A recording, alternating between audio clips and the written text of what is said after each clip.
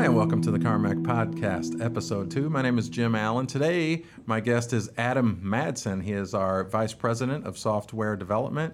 And today we talk to Adam about all things Adam Madsen and Karmak, specifically when it comes to Fusion development. Thank you, Jim. It's very nice to be You here. don't get to talk at that point. I do too. So one of the interesting things that I will say about you, I'm going to build you up a little before I take you down, is you do seem to have some industry experience. And that is always cool for me because I came over from the auto side and it was super important to me to know as much as I could and be involved in the industry. So I have a lot of respect for that. So tell us the story about how you grew up, how you came into the industry, and how you ended up kind of working for Karmak. Well, it's a long story that starts before me. My grandfather worked in an implement truck dealer. So back when International was building not just farm equipment but trucks too, that was passed to my father, who also worked for International dealers. And he took a job in an International dealer in Alaska, in Fairbanks, Alaska, post the pipeline years. And that's where I was born. So I was really born into the industry. You were born in Fairbanks, Alaska? I was. Were you born in the cycle of darkness for 3 months or whatever? I was born in August, so that means it was all light at the time. So it turned light right when you were born? Basically, the world turned dark after I was born. Okay. It's pretty clear. Interesting. So, and I know I'm interrupting, but I have a lot of questions about growing up in Alaska because I watched this show recently on the Discovery Channel. It's all true. And like you're just jumping out of trees and stabbing bears and stuff. Like just that we'll one talk time. about that later. So how old were you when you really starting getting involved? You went to work for. Well, we started. Dad bought the family business when I was 5 or 6 years old. So he bought into a WD distributor in Anchorage. We had moved from Fairbanks into Anchorage. And so a WD distributor is obviously selling parts only. And we had a gear rebuilding shop and we sold parts. We were a Dana distributor. And very early on, we actually didn't have a computer system when I first remember being part of the business. And so my first job, well, he was on the phone. You have to do stock checks. And so he would write down a part number and I would run and check the quantity. Because if we didn't have it, he didn't make the sale. So it was very important to go find the part number, see how many we had on the shelf, and run it back to him as fast as possible. Now that I have kids, it's very possible he was just trying to keep me busy. But I remember being very stressed about keeping all the part numbers, because that was a family tradition, is how many part numbers could you remember in a row accurately, and going and checking quantity, making sure you counted them right, and bringing him back while he was still on the phone. Because we still used the card catalog system that was very common in the 70s and the early 80s. Where you only tracked inventory at the end of the day, and invoices were still handwritten, and it was very manual. So no software at all. And how old were you at this point? This is 5, 6, 7. So I was in school at this point. Oh, you were a little kid. I was. Okay. So how much did you make? Like one popsicle a day? I made $2 an hour. It was $2 an hour. I'm sure that wasn't legal, but it was important. So. Yeah, it seems very, very illegal, but there's probably a statute of limitations. I think family businesses, that's okay. Okay. Right? Yeah. Interesting. I couldn't remember any numbers at 7 years old. We still talk about part numbers that we remember. And must be fun at Thanksgiving. It's a little nerd. So how old were you when you got your first real job there? Payroll?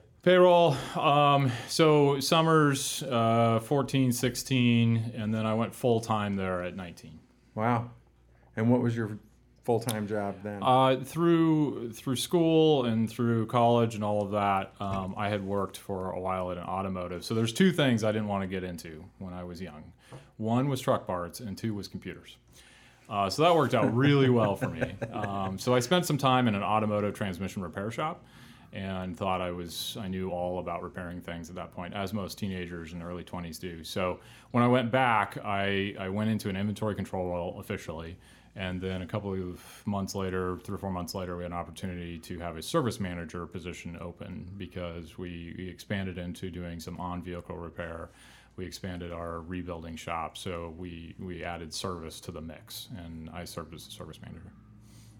Cool. And which of those jobs did you like the most? Not the service manager one. Really? Why is that?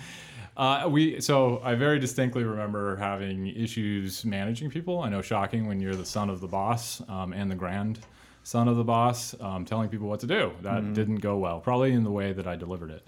I would have hated you also. Absolutely. I would have hated me at that point. What I did enjoy, though, is the system side of things. Analyzing inventory control numbers, analyzing numbers, the system pieces. This is when PCs were new in the industry. And so that part of it was just really natural for me. And so I kind of gravitated toward that. Interesting. So the Alaska thing is always interesting because I don't know anybody that's ever lived there. But you do now, buddy. So I do now. Yeah, thank you. So you went from Alaska, and I'm probably going to say this wrong. Did you end up in Denver from Alaska? In a roundabout way. So I left Alaska in '99 and went to work for an IT firm. So we have to remember this is Y2K. And at the time, anybody who knew anything about computers could get an IT job. It was very much a negative unemployment space. So I went to an IT firm that did technical support for the Mayo Clinic in Minnesota. And I was there for 11 months. Very retail environment, fixing different computers for the Mayo Clinic and software. And then I went to work for another Karmak user at that point, which is a Freightliner dealer out of Denver, Colorado. So in what point were you introduced to software or DMS specifically? Well, very early on, because so Dad really we used to go to conventions or shows. The CFS show was a group that he belonged to, and computerization when it came to parts distribution was a big deal at that point. So we actually bought an early system. And we had a programmer on staff for a couple of years in the early 80s. And I remember very much being fascinated by it because the computer that we had purchased was 6 by 8 foot. It was huge. It needed its own air conditioner. It was a big deal. And this gentleman named Owen, who was a very fascinating guy, would sit in this room and do stuff to it.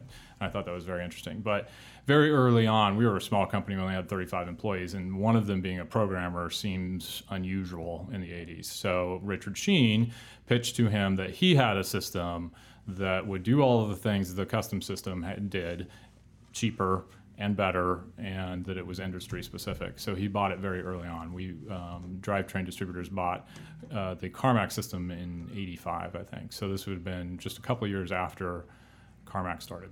So you met Richard Sheen, and how old were you when you met him? I was 8 years old. There's a story. There is a myth that I sat on his lap. I very much think that probably is true, though.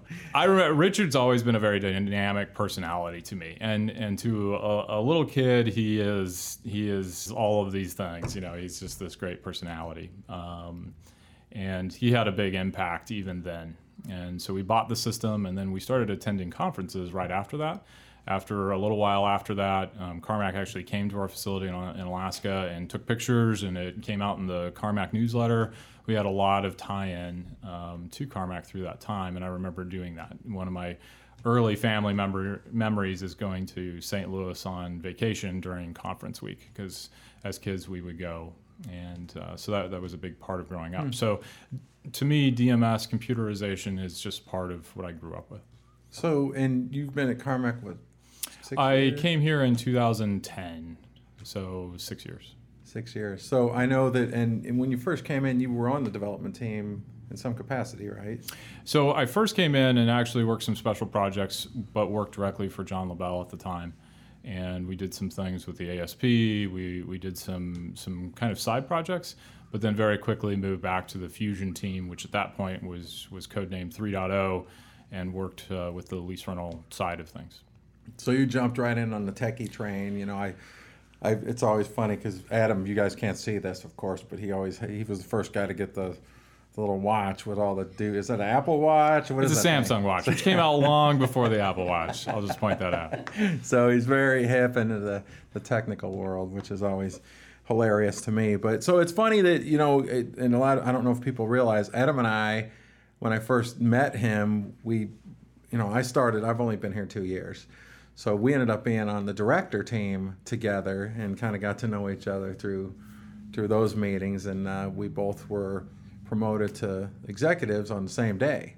So we kind of came up through the ranks You've been together. holding onto my shirt tails the whole time. Yeah, I coasted in behind him. I'm like, how'd he get in here?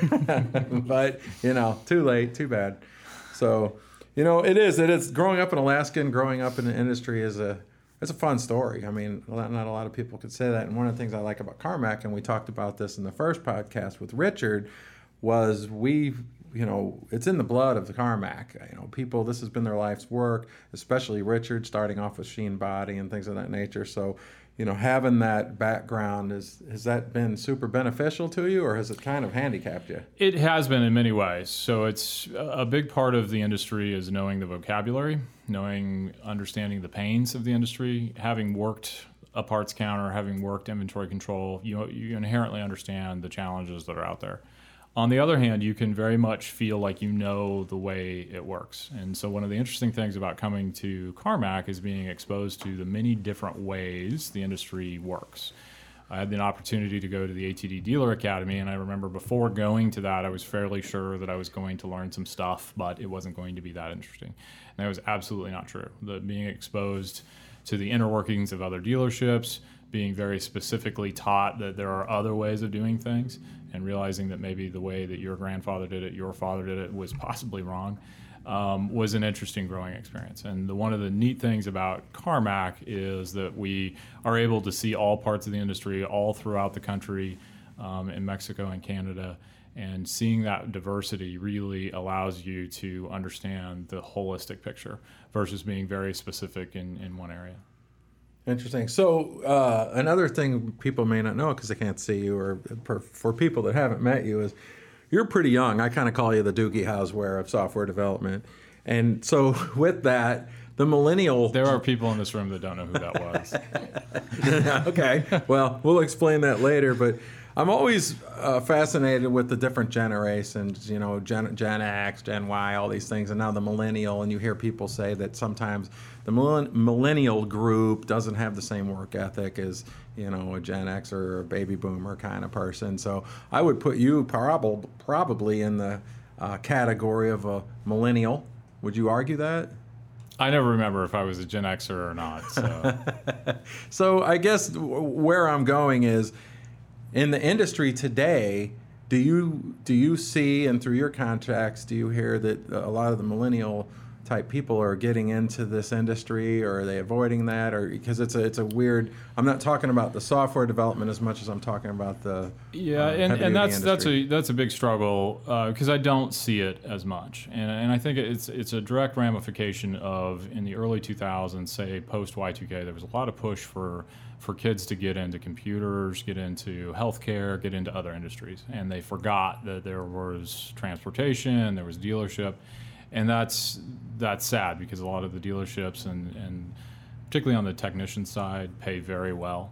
These are great family-focused industries. They're great companies to work for, and none of them that I have been around, even through economic downturns, have ever said, "Man, I don't need any more people." Right. They're almost always saying, "I need more people. I need good people, and I wish that I could get them." But they're not always maybe in the flashy part of town. Maybe they're not being espoused on the radio.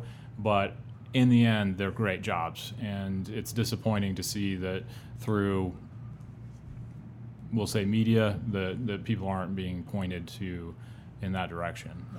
It's a great career, it's a solid career, it's a good industry, and I absolutely think people should look into it. So with that said, you have a beautiful baby daughter named Alyssa. I do. And she's 2 now?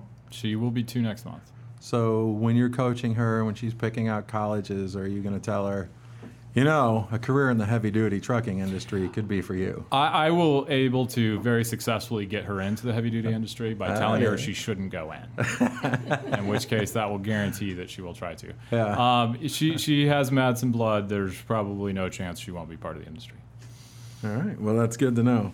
So, talking about your baby, and there's a story that you named her after another employee here, which is kind of weird in my opinion, but what happened there? So this is all unbeknownst to me. So I married a local girl who has grown up in and around the Carlinville area in a little town called Shipman. And when we got married, we were talking about baby names because that's what married folks do. And she said we were discussing boys' names, and she's like, but if we have a girl, it's going to be Alyssa because I've always wanted Alyssa as a name. She's like, I knew Alyssa when I was younger, and she was just the cutest little girl.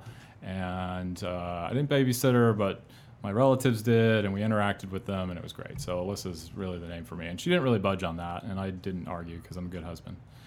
And so sometimes. So we end up, so Amanda gets pregnant.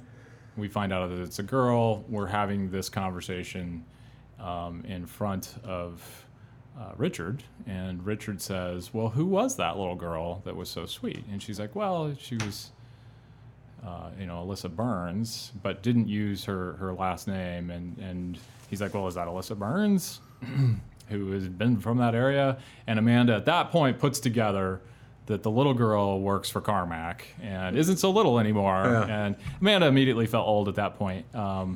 And then we realized that we named our daughter after a coworker. So yeah, that's a great story. And it's funny because I think you guys is the AAA. You had Adam, Amanda, and Alyssa. And I get confused when I get emails because Amanda actually works in my group on e-learning. And your emails are so similar that sometimes, because I don't ever look at yours, I will just pass on one of ours thinking it's from you. That happens a lot. Yeah. It's like AM, I don't know. I can't figure it out still. But so how do you've got this family, and you've got a pretty demanding job. How do you balance that out? Not as well as I'm supposed to, what am I told? Well, it's interesting. So Amanda works here for Karmak, and so it's very easy to turn personal life into another meeting. So when you're driving home at the end of the day, it's very easy to start to talk about things at work. It's very easy on the weekends and other family time to start talking about work. So we very specifically talk about separating the two. And we try to stay very busy in our personal lives so that there is something to talk about. It's not all about work. And to be pretty dedicated to what we do off hours. And that allows us to cut the ties with work when we need to. But on the other hand, she, for working here, completely understands and is very supportive when there are times where you do have to work odd hours, and that really helps.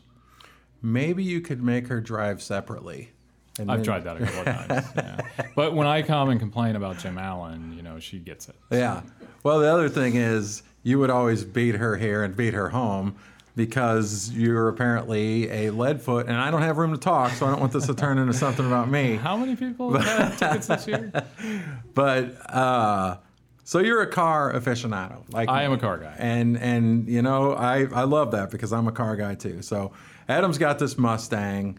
What's it got? 400 horsepower. 435. 435. I stand corrected. You really feel that other 35, I got to say. So I've ridden in it a few times, and it has the ability to put you back in the seat for sure. But today we went on a little field trip, Adam and I, and he made the comment that he's running out of spaces to park all his vehicles. So it's at this point gone past obsession to illness, I think, in the vehicles. It's valid. Yeah. So what got you so interested in cars? So that's also kind of a funny story. You growing up as a little boy, you think that you get that from your dad because car guys learn from their dads. I have learned since then that it's really mom. Mom is the leadfoot and has the problems not racing. So all throughout growing up, cars were a thing. We always were working on cars, and which is mechanic code for we didn't have cars that worked. That's what I was thinking. It happens. I'm picturing this yard full of cars up on. We kept them in the garage. It's Alaska. Next to the couch. There was a story where we put in a reverse solenoid into our international travel all backwards, and it could only go in reverse. So to get it back in the garage, you have to drive it all the way around and back into it. But so cars were always a part of the family. I brought my first Porsche at 18. I obsessively go through cars. It's probably not fiscally responsible. So it's not. So we'll go ahead and remove the probably, but it is fun. So yes. You got to do what you got to do for your hobbies. And speaking of hobbies, I hear the Madsens are getting into camping, and I find this very hilarious. Well, that's not entirely true. We've always been into camping. You grow up in Alaska, you have to camp. Well, that's true. But I assume you guys men, lived out there in huts and stuff. Real men camp on the ground in tents. Is that no? I have finally gotten old enough that I feel like I need a travel trailer or an RV to go camping, which I don't think is probably real camping, but it'll You be just much realized more... you just called yourself not a real man. And old, I think. Okay. All in the same sentence. Okay. Just being clear. Yeah, so we recently have decided that we are going to get a travel trailer, and we're going to, because we want to give that experience to our daughter, but yet not sleep on the ground. So that's a good call. Actually, I support the decision. But the funny story is, so Adam Madsen goes in to buy a camper. I wish I could have been a fly on the wall for this, because he goes in, and I'm assuming you've tried out all these different campers. Sure. Well, that's the problem is you can't really test drive. You lay on the little foamy bed. And, so he buys it. This one's musty. And he negotiates whatever deal it is. Which and I'm sure was this spectacular. When was this? That was 6 weeks ago. 6 weeks ago. So I asked him today, I go, how's camping going? He still hasn't got his camper. So It's not been delivered yet. There's some delivery issues. What is the problem, man? Well, this is classic salesman promising deadlines and then not reaching them, which I think is only amusing for a couple of reasons. But so it's on order because I can't buy one that was on the lot. That would be ridiculous. Well, yeah, who does that? Yeah, everyone else apparently. Everybody but the Madsen. Everyone that actually owns a camper. So thank you for saying that. Setting deadlines and not meeting them. So I wanted to talk about software development. Let's do that. I'm very curious about this because it is a difficult game, and I guess as I've learned more and more about it, it's super difficult to predict when something will be done. And I don't think people realize how many millions of lines of code there are in a system. And then if you change one character, the fact that it can reach so many different things and can wreak havoc throughout a system. So how did you learn about all this, and how do you manage all that? Well, that was the biggest learning experience coming to Karmak. So as a client or as an outside IT person, you think you have it all figured out. You think this is easy, and I just don't understand why they don't do it the right way. And we had developed in some of the organizations that I had been in previous to joining Karmak, we had developed some software. So of course you feel like you really know how to do this. But those are all small projects. And so joining the Fusion project was a big learning experience for me because of the complication of it. So we're sitting at about 7 million lines of code. I mean, that's a ton of writing just in of itself, but you realize that we have refactored that many times, which is development speak for redoing it the right way the second time. And so we're really touching all of those lines of code, and it's a very complicated project. And the other piece is it's not done by one or two people.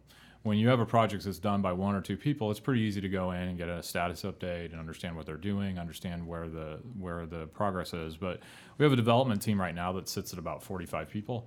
We have had it bigger, we've had it smaller at different times. We've had that development team be dispersed into different countries, different languages, and dealing with that collaboration is much more difficult than people really realize. And also, so when I said that it was nice when I came to Karmak and found out that people did things differently, that's also a reality when it comes to using our software. People use our software differently than the way we have tested it or the way we intended it to be used.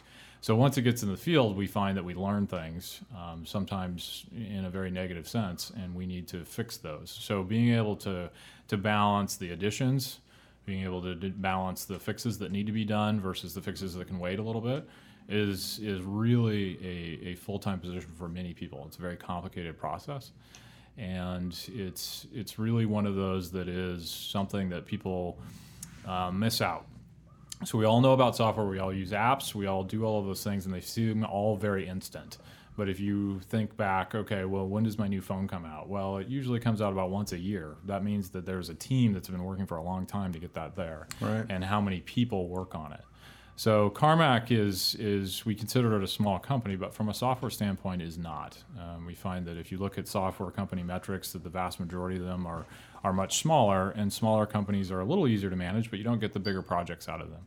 So learning that whole process of developing, designing, testing, distributing software, then fixing it once it's out there was a learning experience. And it's one of the reasons why it took 5 years before I was comfortable getting into the vice president of development role, because I really needed to know all of those things before taking that job. Right, and that's the thing. I mean, there's a methodology there, and to your point, it's not just making the change; it's testing the change over and over, and fitness and QA and all these things. Yeah, so we use automated testing, which is a product we call Fitness, and all of those pieces are very inherent to what we do every day, and we would love to have almost every customer walk through and just watch the process, and it's always a little bit more complicated than people think. So the other piece is, a lot of times when we quote deadlines, we're really quoting best case, and things happen, because we have to remember that development is creative,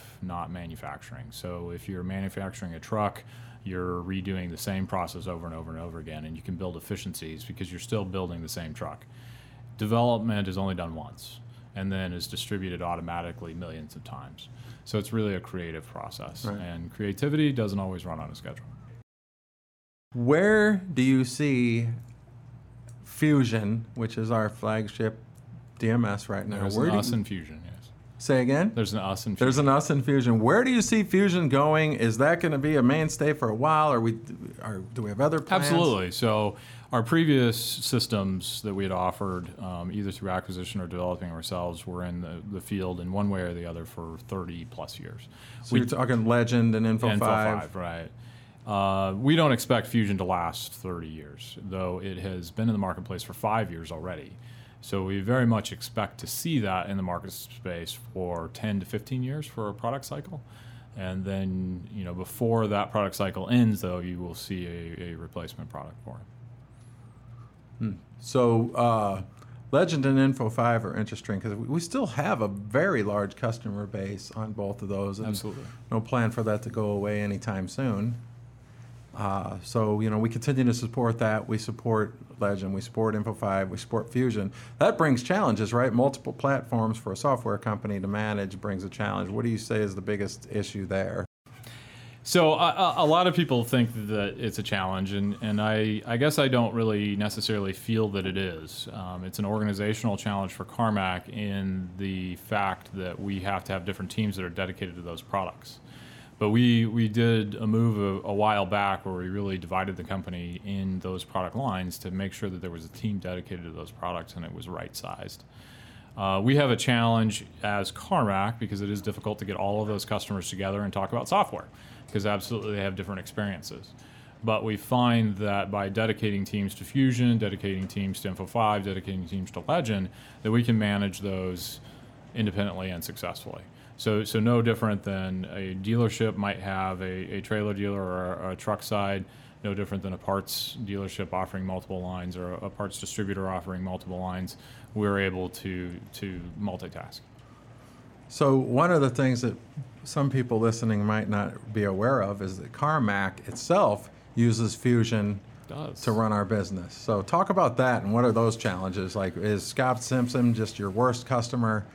He is. Yeah, so that was something that was interesting because in the industry, this is commonly called eating your own dog food. So this is, you should utilize your own software so that if there are problems with it, you're directly impacted by that. And that was important to Karmak leadership to do, and we moved it over. And then most people would sit back and say, well, you're a software company, you use it very differently. But in a lot of ways, we sell hardware to customers who are either existing customers or new customers. So we have parts, we sell labor all the time, we do a recurring billing for revenue, support revenue, et cetera. We use the lease rental package to do that. So in many ways, we utilize the different areas of Fusion. What's interesting is when we attempted to use Legend, which is what we used before, we had to modify it significantly in order to work. And at this point, Karmak uses the exact same version of Fusion that is out in the field today. So there is no specific Karmak. Karmak does not have the secret version that has all of the neat stuff in it. That they use exactly what everyone else does. And the other thing that we pride ourselves on is we actually install the release here first before anyone else. So if there are major issues with it, we're impacted first.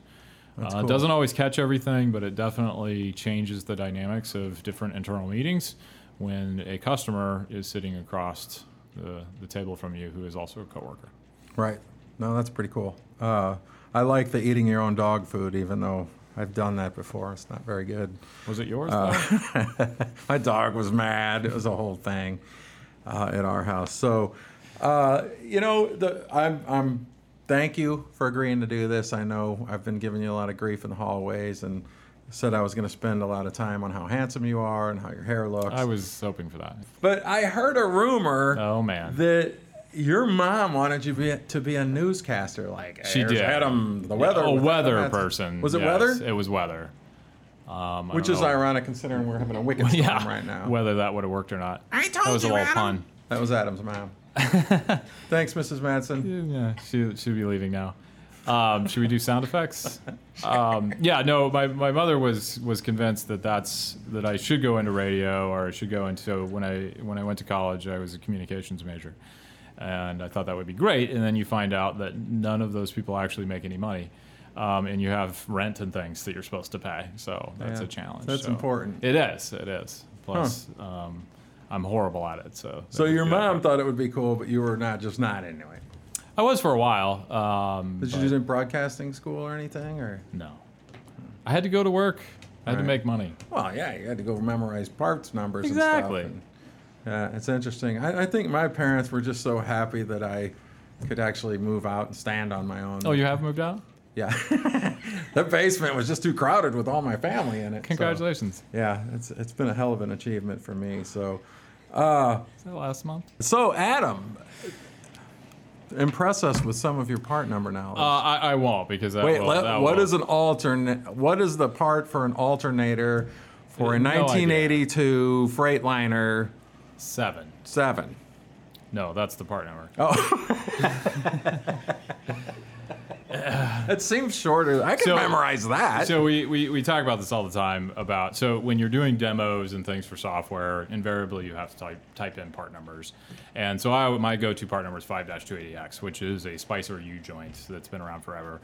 And so Dad and I were talking about this a couple of years ago, and he said, yeah, that's the one I always use, 5-280X. And all my guys now make fun of me because that part number has been obsoleted for a while, and you have to get a new part number because people know that you're old if you use that. So I've been searching for a new part number.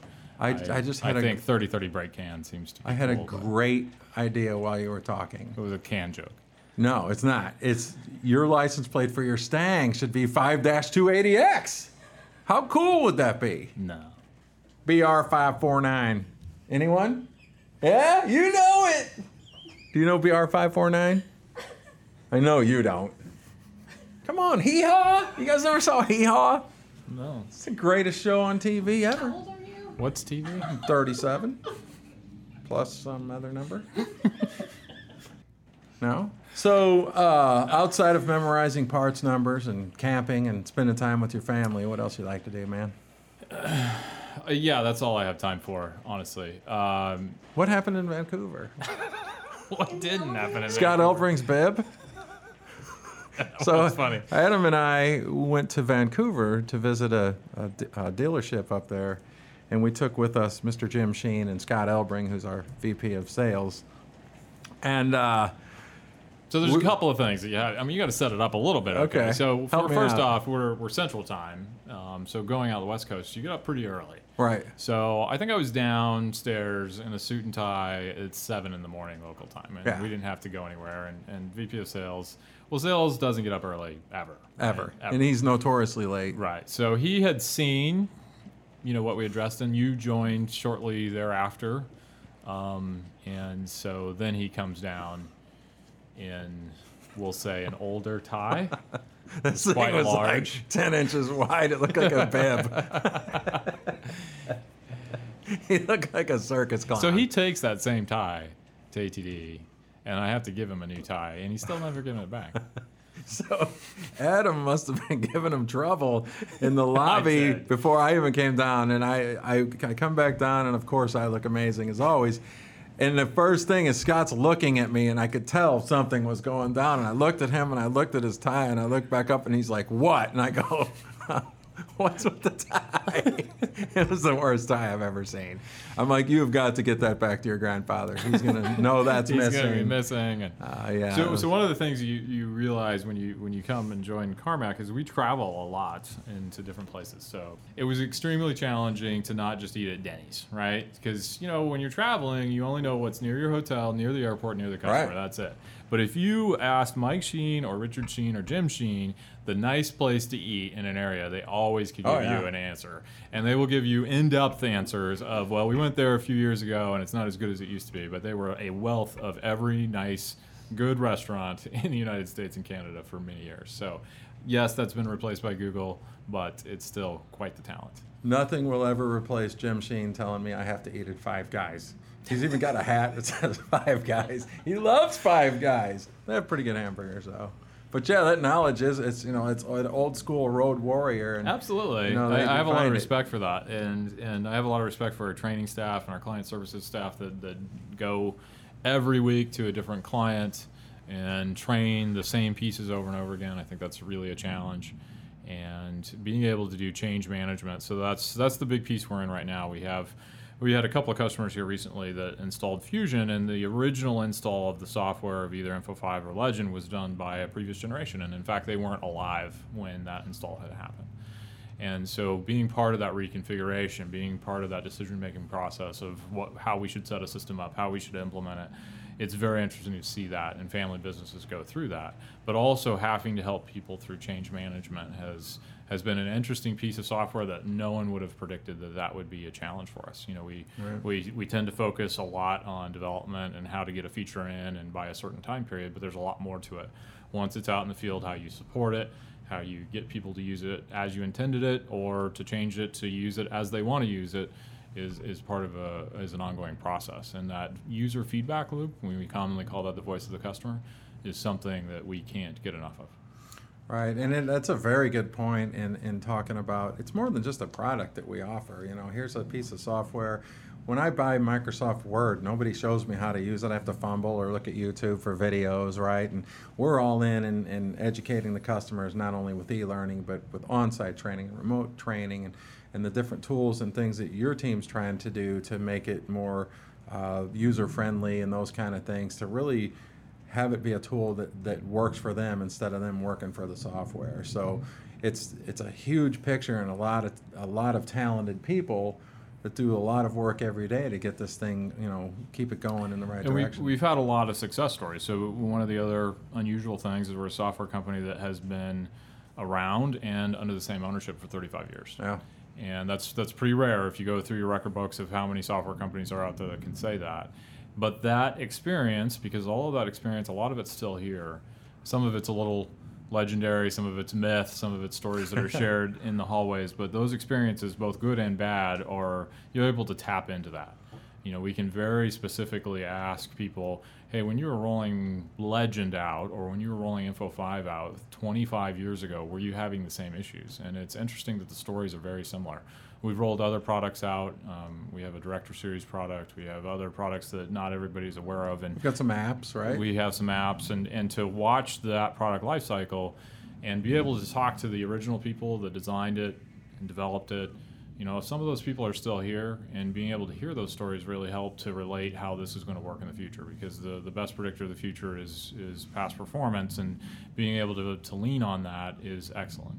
That said, we have no intent of just staying in that realm, and we want the next 35 years to be just as motivating, just as innovative, because we really want to push this to a level the industry hasn't seen yet. And technology changes very quickly.